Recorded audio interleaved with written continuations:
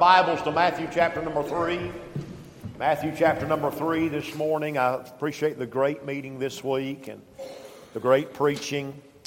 In my opinion, two of the greatest preachers of our time. And boy, it was a help to me every night. But on Thursday night, Brother Joel preached from some of these verses, not the verses I'm going to preach from, but some other verses around here.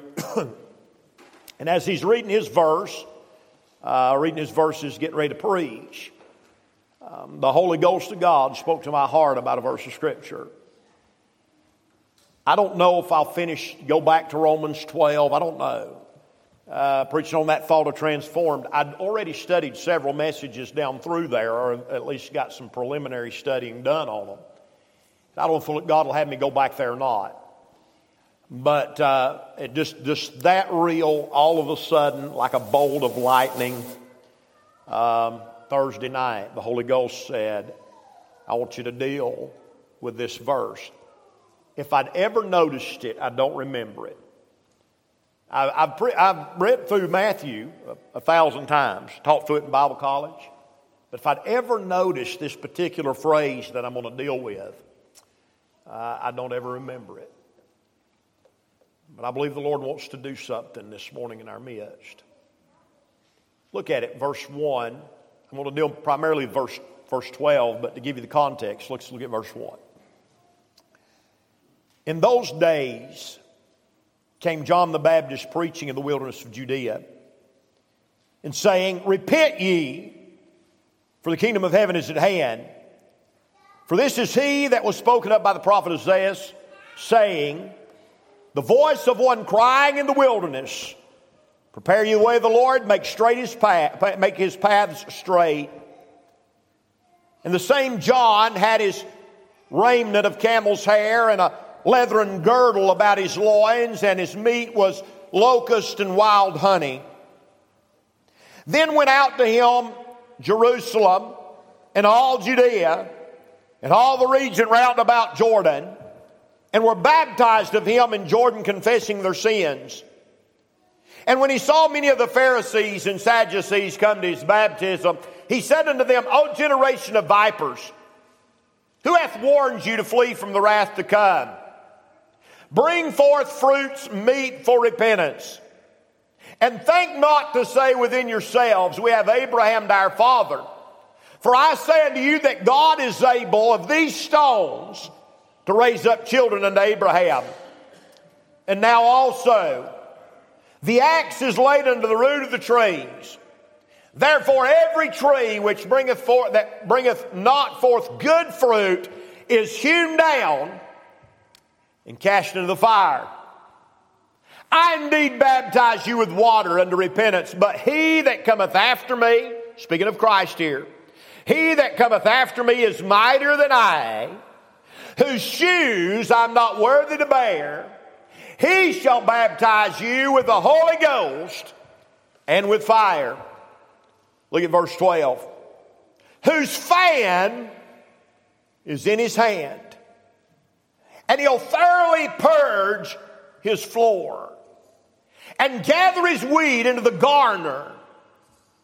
But he'll burn the chaff with unquenchable fire. Let's pray. Father, in Jesus' name this morning, I'm praying right now, Lord, for the power of God. Lord, I can say things and do things today that will not help. But Lord, if the Holy Spirit of God will speak to our hearts this morning, Lord, if people will receive the Word of God with a gladness of heart, I believe there are some great things that could be accomplished here today. But Lord, if anything's going to be done, you're going to have to do it. And so I just put it in your hands this morning, Lord, and implore of you to do a work in our midst. Lord, I pray that you'd still the service and help us, God, to have hearing ears and, Lord, a receiving heart. Bless us now as only you can, and we'll thank you for all that you do. In Jesus' name we pray. Amen. Verse 12, John's telling them, here comes a man with a fan in his hand. That's the strangest verse. This is a strange message. I'm going to preach on a man with a fan in his hand. Now, John here is baptizing. And they're coming down there, and of course we know John is the forerunner of Christ, and they're confessing their sins and baptizing.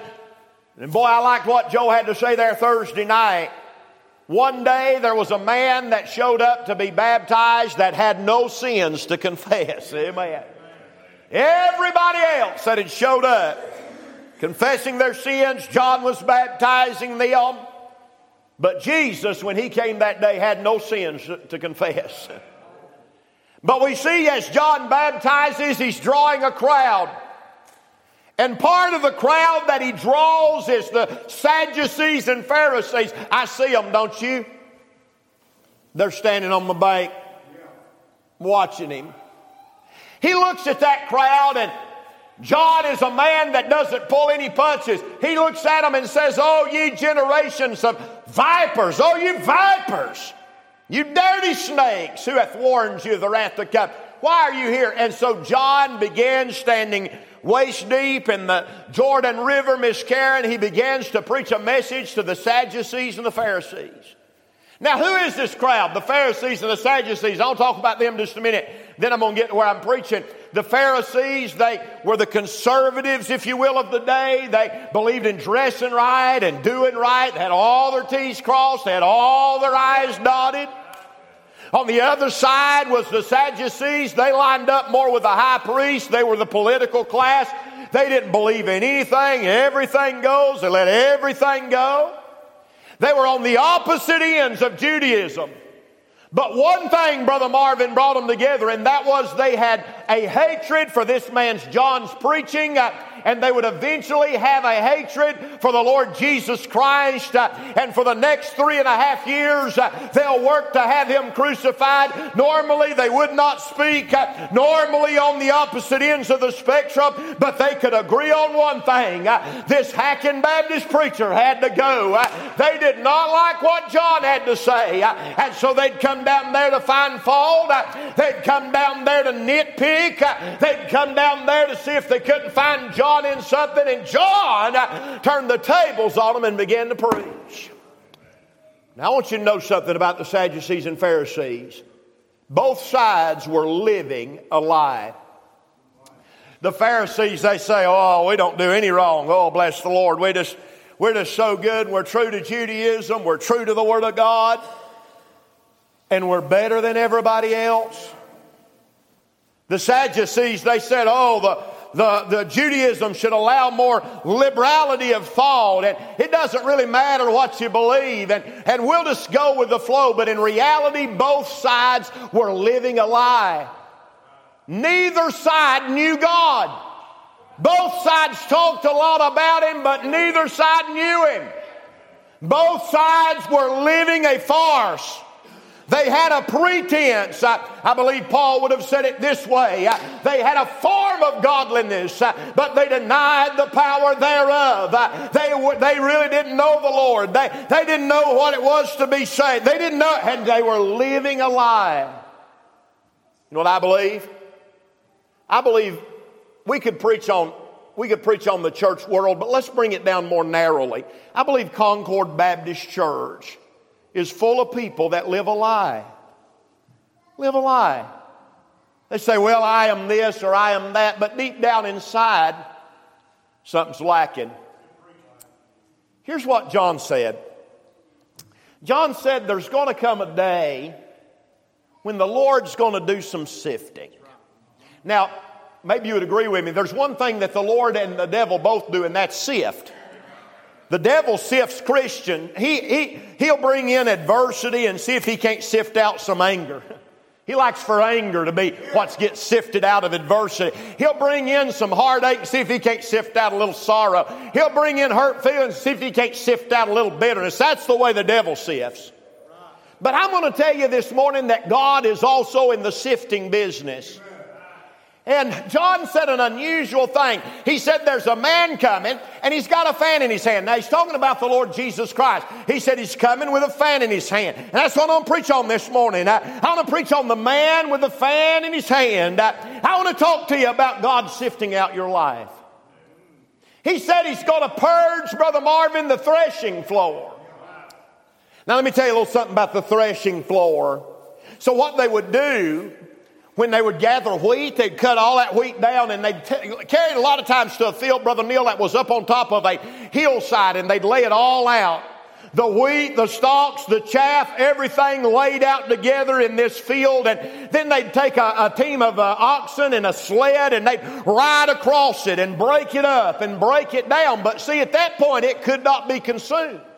So what they'd do is they'd come through there, Bryce, with pitchforks, and they'd begin with a 3-pronged fork, and they'd come and they'd throw it up in the air and throw it up in the air, and then they'd come with a more like a 4-pronged fork and throw it up in the air. And what would happen is, as they threw it in the air, the wind would blow by, and it'd blow off the chaff, and the wheat would fall back down to the ground. And so all day long, they'd work the threshing floor and they'd throw the wheat up in the air, and the air would blow, the wind would blow, and it'd blow the chaff off in the wind. And by the end of the day, they had nothing but wheat. But you know what happened sometimes? Sometimes the wind wouldn't blow just right. Or sometimes the workers might even cheat a little bit and not get it thrown up good. And when they would do that, Brother Billy, occasionally the owner of the wheat would show up. Now listen to me. He would show up with a fan. And he'd take one of them pitchforks and he'd throw that wheat in the air, and he'd fan it with that fan. And see, that chaff being light, he would blow that fan. That chaff would be blown away, and the wheat would fall back down to the ground. So here was what the point that John was making. He's saying, you Pharisees know about a threshing floor, and you know what it means when the boss shows up with the fan in his hand. It means he's getting ready to blow away the chaff. It means he's getting ready to blow out the secrets. It means that he's getting ready to do away with all the pretend, and he's going to blow it all away. He said, you know, and he's telling them Pharisees and them Sadducees, he's saying, I know you're pretending. I know that you're acting like you're one thing and you're another, but it will not stand up when the God of glory comes by with his fan of truth and begins to blow the truth on your life. All of a sudden the chaff blows away and you're left with nothing but what is real. And sometimes that's nothing left because nothing's real. And he's telling the Pharisees, he's saying, you'll not stand when the man with the fan shows up. I'm going to show you 3 real simple things this morning that I believe we need the man with the fan to blow on a little bit. First off, can I say that fan represents truth? You know, truth is an absolute. We live in this time these days where everything's a gray area. That's what we like. We like gray areas. Well, that's a gray area. We really don't know. But let me tell you what this Bible deals with. That Bible deals with black and white, right and wrong. And it is the absolute truth. Do you agree with that? Do you agree with the Bible's absolute truth? And so what happens, Miss Karen, is when the fan of God's truth starts to blow on my life, all of a sudden the things that are right with me, they'll stay. But all of that chaff, Brother Allen, that starts to blow off. And occasionally what we need, and the reason I'm big on reading and studying your Bible, is occasionally what we need is the fan of God's truth to blow on our lives. We need that fan of God's truth blowing on our lives and blowing off the chaff and taking a good assessment and saying, where am I really